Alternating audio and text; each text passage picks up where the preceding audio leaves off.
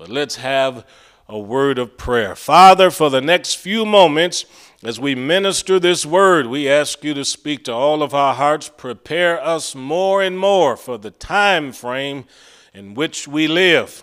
We love you and we honor you. In Jesus' name, amen, amen, amen. Well, Matthew 24 describes the period of time that will occur just before the return of the Lord. The first 13 verses, you can see, outline several significant events. It says in verse number 5, there will be many people coming saying that they are the Christ. A lot of people are going to be deceived. It even goes so far to tell us that there will be wars and rumors of wars. And it says when all of these things come to pass, the end is not yet. All the way unto verse 13, there are a number of different scenarios that will play out. Believers are going to be persecuted. False prophets are going to arise in verse 11. But he says in verse 14 that the gospel of the kingdom will be preached. That means as long as God has believers on planet Earth, there will be people declaring what thus saith God. Now we need to know that because the gospel is going to be preached, the Spirit of God is going to continue to bring people to salvation. I know Paul tells us in Timothy that there's going to be a falling away from the truth and from the faith. But simultaneously, there's going to be those that will be drawn to the truth. And the scriptures make that very plain. So this particular chapter, just like Mark 13 and Luke 21, explains to us the various events that will occur before he comes. The Lord is very plain in this chapter. He doesn't want anybody setting any dates. He says nobody knows the day nor the hour. In chapter 25, he illustrates that with several different parables so that no one will spend time trying to predict when he will come. But surely you know that there have been people over the past 1,500 years that have tried to set dates for when they believe the king is coming. And I'll take the time and slowly tell you about some of these people. Back during the era of the church fathers, there were 3 church fathers that predicted that in the year 500, Jesus would return. Even back in the year 1000, there was a pope that had declared Jesus was going to come at that time. There was a person named Sandro Botticelli who in 1504 believed that he was living during the time of the tribulation and that the millennium had begun 3.5 years earlier in the year 1500. If you know anything about what the scripture says about the millennium, you know this isn't it right now. The Bible says it'll be a time of peace. But in 1694, Johann Zimmermann said that the millennium would begin in that particular year and that Jesus would return. It hasn't occurred.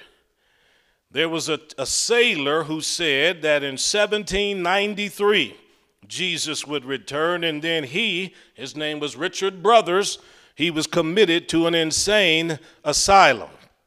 And then there was a 64-year-old self-proclaimed prophet who said that Jesus would come soon because she was pregnant and carrying his child. Over and over again, we've seen people deluded by date setting, over and over again. 1844, William Miller, he predicted that the Lord Jesus Christ would return. When it proved false, his followers left him and started the Adventist Christian Church and the Seventh-day Adventist Church, who has predicted several dates regarding the coming of the Lord. Charles Taze Russell, who was the founder of the Watchtower Society of the Jehovah's Witnesses, calculated that 1874 would be the year of Christ's second coming. And he proclaimed there would be an invisible return during that year, and that the resurrection of the saints would occur in 1875. You know as well as I do it didn't happen. Mr. Smith, the founder of the Mormon Church, said that in 1891, that would be the end of the age, that the scroll would roll up and that the king would come. So over and over again, we've had to hear this. And we've discovered that people are never content until they can put a date on this. Some of you will remember Edgar Whisenant, who published that book, 88 Reasons Why the Rapture Will Take Place in 1988. Harold Camping, who was the manager of Family Radio, he predicted in 1994 Jesus would come, and he wasn't done. When it didn't occur, he predicted that the Lord would return in 2011. So here we are now, presently, still here on planet Earth, and over again, we still see the date setting. Back in 2015, multitudes of people were saying on television and on radio and in magazines that with the appearance of the blood moons, you can expect Jesus to return. Boatloads of money were made off of that particular event, but yet we're still here.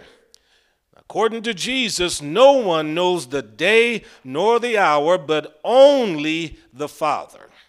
And to be quite honest, the scripture says we're to occupy until he comes. Since no one knows today, we should live prayed up, packed up, and ready to go. We don't need to try to tell people he'll be here on any particular day. Our role simply should be to proclaim the gospel and tell people about the King. Can you say amen? These things won't ever change. Now, Jesus takes the time to use a past event to foreshadow what's going to occur in the future.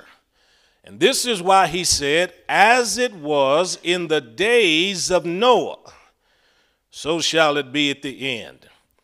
Now, if you open your Bible now to Genesis chapter 5, you'll see in verse 29, he was called Noah because his name means he shall comfort us concerning our work and the toil of our hands, because the ground which the Lord had cursed was very difficult for them to plow.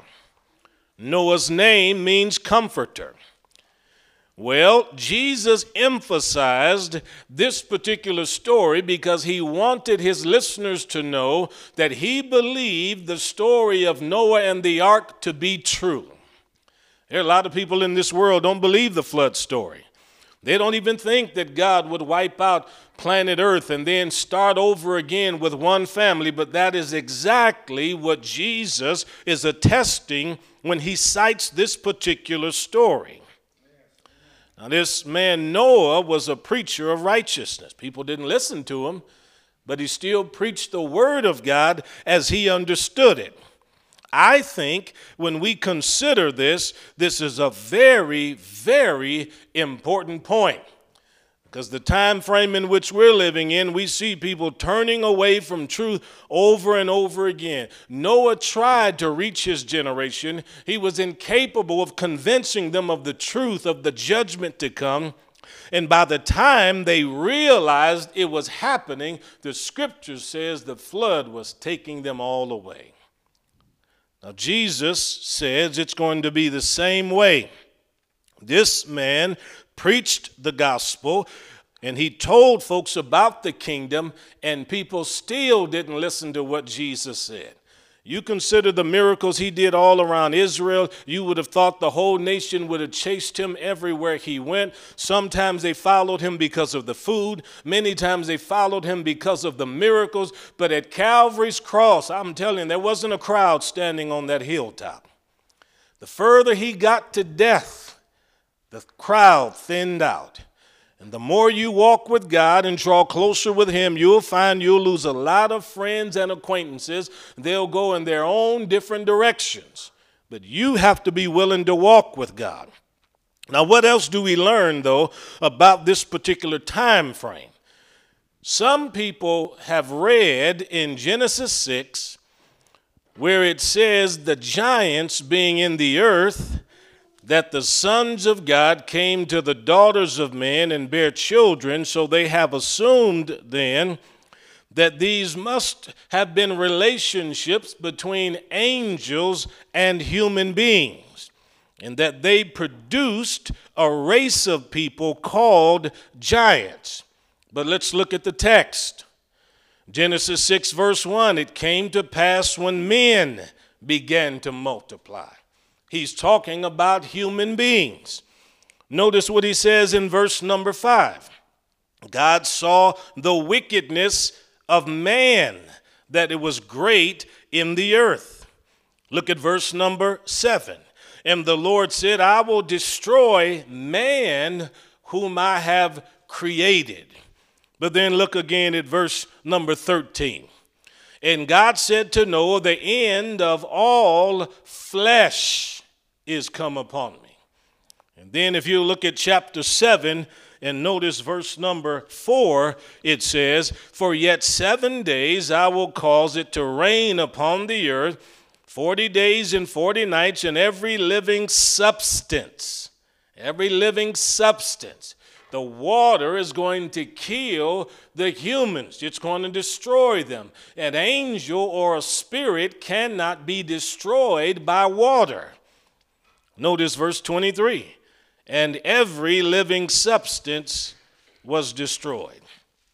Now somebody might say, well, it seems to me that if we had giants in the earth, then it had to have been because of the relationships between spirits and people.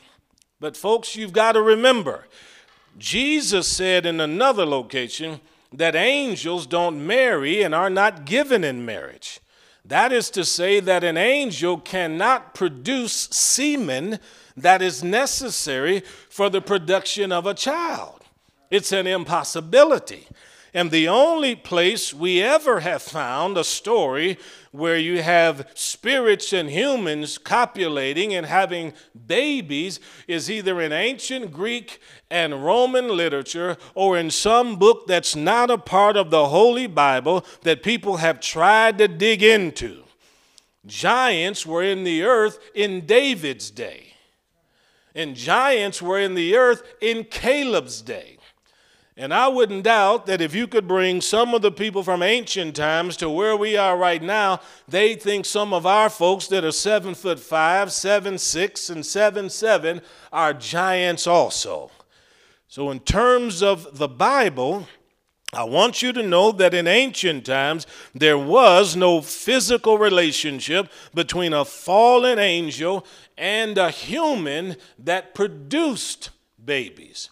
That is not what Moses is trying to give us in the book of Genesis. However, in the days before the judgment came, notice verse 5, God saw the wickedness of man that it was great. Can you imagine a world so bad that even God is sorry that he made man? A place so full of iniquity where the thoughts of the heart are evil continually. Now, you and we're able to think carnal thoughts. And we have thoughts many times that are ungodly. But you have the ability to change your mind and think about something else. But imagine generations of people 24 hours a day or every moment that they're awake, they're constantly imagining vain things and wicked things. Typically, what's in the heart is going to eventually make its way out of the mouth. And whatever is conceived in that mind, you give it a little bit of time, it's going to manifest through our behavior and our conduct. Some little kid laid on his back in his yard and stared up into the skies and said, I wonder what it would be like to be up there on the moon.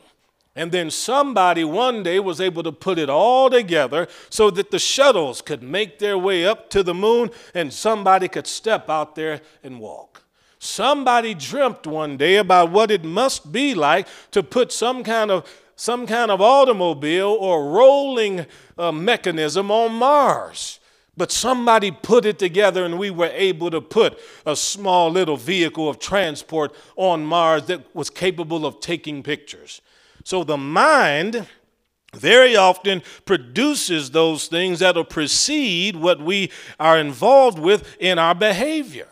So the scripture says very plainly that in Noah's day, the thoughts of their heart was evil continually, and everybody was marrying, and they were divorcing, and they were eating, and they were drinking. Now, you don't have to be rich to get married or to eat.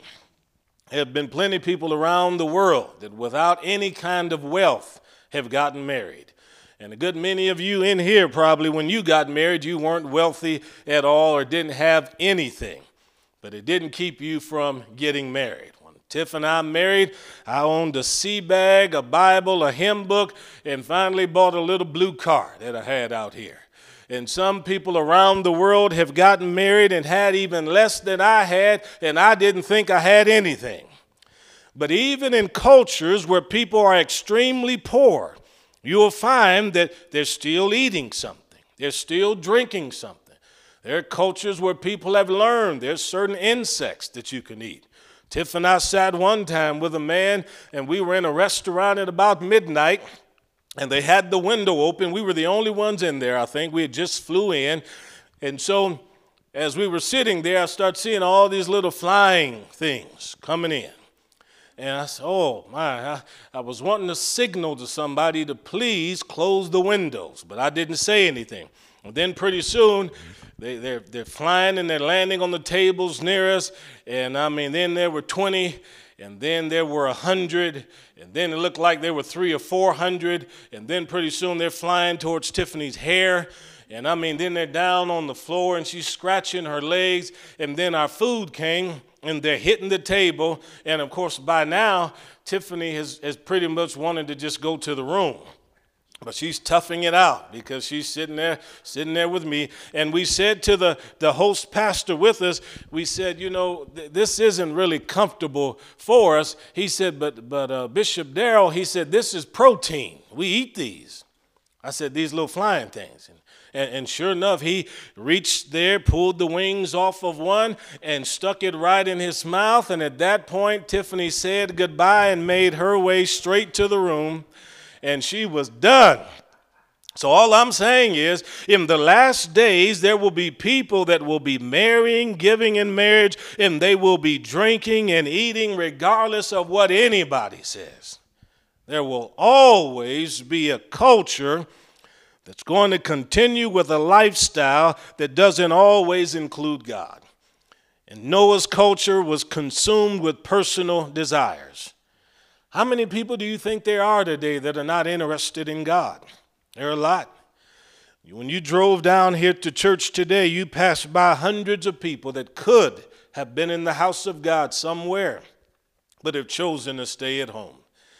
And when you come in the future, you'll still drive past the homes of many people that could really use a strong dose of Jesus. They're fighting behind closed doors. There's trouble in those homes, difficulties with teenagers and with kids, people scratching their head trying to figure out what to do, and God has the answer. Noah preached to a generation that didn't want to hear what he had to say. He was saying to the people, turn from your iniquity, preaching to the giants, repent and come back to God. But they didn't want to hear what he had to say. So the days before the judgment, people weren't listening. Now, we hear a lot of things on television today, but we don't hear a lot about God. But that doesn't change the fact that God wants us to think about him. He wants us to have him on our minds. There did come a day, however, when everything changed. In verse 14 of chapter 6, God spoke to Noah and said, make an ark of gopher wood. Now consider this. He's got to build a very huge building that likely has never been seen before in the earth. He has to create something that the casual human mind has never even conceived. They conceived evil things, wicked things, but he has to think about how to put together an ark of salvation. I have no idea how long he would have been working on that, but can you imagine going out in your yard and beginning to work on something so massive and so huge? I have no idea how much money it would have costed him. God didn't say anything to him about a budget. God simply told him to build it. And he was out there for years swinging that hammer as people were walking by looking at him. And they said, Noah, what in the world are you doing? He said, I'm working out my salvation and my family's salvation. You ought to repent and join in. Come help me. I've got other things I'd rather do, Noah. It just seems to me like whatever it is that you're making, this contraption, it's not even going to be needed at all. Why would you waste your time with something like this? Besides, we can all go down to the beach and have a good time. Leave that alone and come hang out with us. But the man of God continued to follow through year after year, even when people laughed at him and they mocked him. See, people are not always going to understand why you're faithful to church or why you're faithful to raise your children to love God, why you read Bible stories to them, why you were interested in making sure that they had some kind of commitment to the King. There will always be people who don't understand that. But you need to know that when you're doing that and busying yourself with the Word of God, you're working on your own salvation. You're ensuring that you get your family members into the household of faith also. So this man Noah was diligent. He never allowed the words of other people to discourage them. Have you ever done that? Have you ever let other people's conversation keep you from serving God? Has anybody ever said to you, well, I'm not going to church. The church is full of nothing but hypocrites. Why in the world would I want to go to a place like that? You know the typical response. If you think it's full of hypocrites, come on down and join us. We could use one more.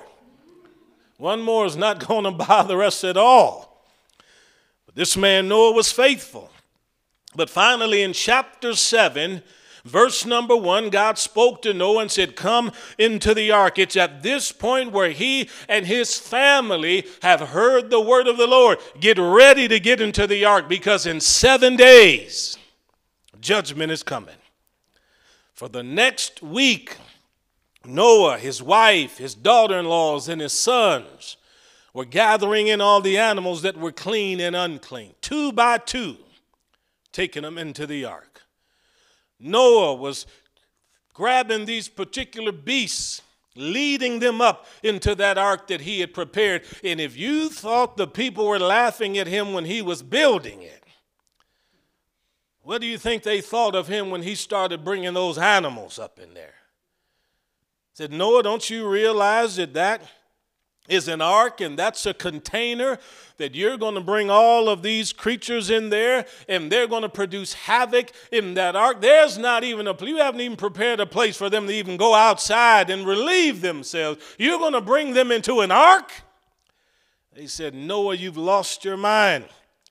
But day after day, he and his family were faithful. But on that final day, Noah and his family disappeared. They stepped into that ark. The Bible says God closed them in that ark, and that's when it started to rain. And Noah and his family are on the inside singing, what a mighty God we serve. Angels bow before him. Heaven and earth adores him. What a mighty God we serve. I wonder what the families were doing during the period when he was bringing the animals into the ark. Were they repenting? No. Were they seeking after God? No. They were interested in their own affairs. They were eating, they were drinking, they were marrying, they were giving in marriage. They were still carousing and doing the things they had done previous to the preaching of Noah when he was telling them to repent. But then came the period when the man of God and his family disappeared. And when the waters came down, I can't imagine what that must have been like. Here you've laughed at that man all this time. 40 days and 40 nights of rain. I've seen it rain out here where to me it seemed like 10 days at a time we see some rain, and then we get a little relief. You remember last spring and summer 2019, it seemed like we couldn't go a day and a half without rain. But imagine 40 days rain nonstop. Everything that they thought was leak-proof began to leak. That water's got to go somewhere. And as Noah was on the inside with his family and with those animals in that big, huge ark, I wonder what was going through their minds when suddenly, as the water level began to rise, that ark suddenly started moving like this because it was now beginning to float. He had no way to steer it. He wasn't a helmsman. He wasn't piloting the thing. The same waters that came into the earth to destroy all of mankind were also the same waters that bore him up over the earth and saved him. That man of God was in the ark of salvation, and by the time it was over, there was nobody left. Folks, not a baby made it. There wasn't a grandma hanging from the branches of a tree, and there was nobody a year and 17 days later that emerged from the depths of a cavern and said, I'm the lone survivor of my family. The only ones that made it were Noah and his family. The judgment of God destroyed all of those that were here. Folks, it's not a pleasant story. And Jesus didn't cite it in Matthew 24 because it was supposed to be a pleasant story. The point behind it all is to inform each generation that they have no idea when the return of the Lord is going to come. How are you going to live your life? One day the trumpet of God is going to sound. The dead in Christ are going to rise. We which are alive and remain are going to take a step and then be caught up to be with the King. Paul calls it the catching away in 1 Thessalonians chapter 4. Once we're caught away, Jesus is going to walk to the Father's throne and grab that many sealed book from his Father's hand and begin to open those seals. When it occurs, he'll loose the 4 horsemen that'll go galloping through the earth. The Antichrist will be revealed. Multitudes of people in this world are going to revere him and worship him. He'll have his own false prophet doing miracles, signs, and wonders that'll be destined to mislead and guide people into every kind of error and wickedness you can think of. There'll be famines and shortages of food in the earth. Scripture even makes it very plain that there's going to be wars breaking out everywhere. Russia and their allies are going to invade Israel. The great battle is going to occur, and the Bible says death is going to ride through the earth, and a fourth part of the nations and people are going to lose their lives. But you know where we'll be? Safe in the presence of God. Safe in the ark of salvation with the King. And when it's all over, just like Noah finally descended in that ark and God opened it up so that the dove could fly out, and when it finally found a place to rest, Noah and his family stepped out of the ark and it was a new world. And God said, Noah, I want you to multiply and replenish the earth. You be the new Adam. And one day at the Battle of Armageddon, as the scripture says in Revelation 19, Jesus is going to return on a white horse. Millions of his saints are going to be with him. We will be included if we have already passed away and gone to heaven. And we'll come back to this world and it'll be a totally different place. Totally different place. Unlike anything we've ever experienced. The Bible says these folks in Noah's generation knew not until the flood came. By the time they realized the certainty of their doom, it was too late. By the time they realized it. There are a lot of ways in this world to perish. Drowning would not be one that I would desire. But 2 Peter makes it very plain it won't be by the flood next time. But he said, I saw the heavens and the earth devoured by a fire. This stuff will burn up next time. So people who are not listening today to preachers of righteousness do so because they despise words of warning. You want me to tell you what the love of God looks like? We think the love of God is just somebody coming giving us a hug and so, oh, you're just a wonderful person and Jesus died for you. You know what the love of God looks like? It looks like somebody coming to you saying, you know, I really wish you would settle in and get serious about God. Yeah. Because God's love was so real under the old covenant that he sent the prophets to the kings and to the people, and they put a bony finger under the nose of the folks and said, come be serious with God. Turn away from your idolatries. Be serious. Don't procrastinate. Procrastination is the thief of time. Don't waste your time. And this is what God is saying to this generation right now. People don't want to hear what God has to say in his word, but don't be discouraged by that. There are people like us that do want to hear what he's saying. And for everyone that wants to hear, and for those that don't want to hear, we can tell them that the ark isn't that bad after all. There are people that ask Noah afterwards, I'm sure his grandchildren and great-grandchildren, they said, well, Papa, what was it like being in the ark with all of those animals? Was it noisy? And I'm sure he didn't talk to them about the noise of the animals. He spoke to them about the salvation of God and God's glory and how the Lord preserved them. And it's the same with you, and it's the same with me. We preach the gospel because it gives the invitation to people, get on board the ark. Get on board the ark. Join the ark of salvation and come and experience the peace of God.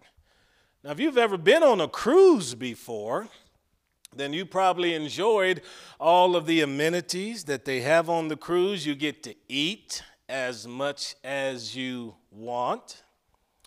And if you like all kinds of games and other things, they've got everything you can think of to keep your time occupied. In fact, you can get on some of these cruise ships and you don't even have to run into your family members. Yeah, you can go on there and have the time of your life. But as exciting as those are for people, I'm telling you, serving God is even better. Nothing gives us greater joy than serving God. The scripture says, in his presence is fullness of joy. At his right hand are pleasures forevermore. I like football like anybody. I enjoy a good basketball game. I'm happy if I can watch a little Indy for all you NASCAR fans. I love to watch different kinds of sporting events, but nothing excites me as much as being able to hang out with the people of God. Talk about what God is doing in the earth and what the King is going to do when he comes. One day, folks, we're going to see him. And I want to hear him say, well done, you good and faithful servant. I don't want anybody out there in that parking lot to miss the coming of the Lord. I don't want anybody in here to become so distracted by the things of this world that they lose sight of what's eternal. Because if one of us in here today were to put our head on our pillow tonight and not see another sunrise, could we say we have lived our life the way we believe God wanted us to live it? That's the key.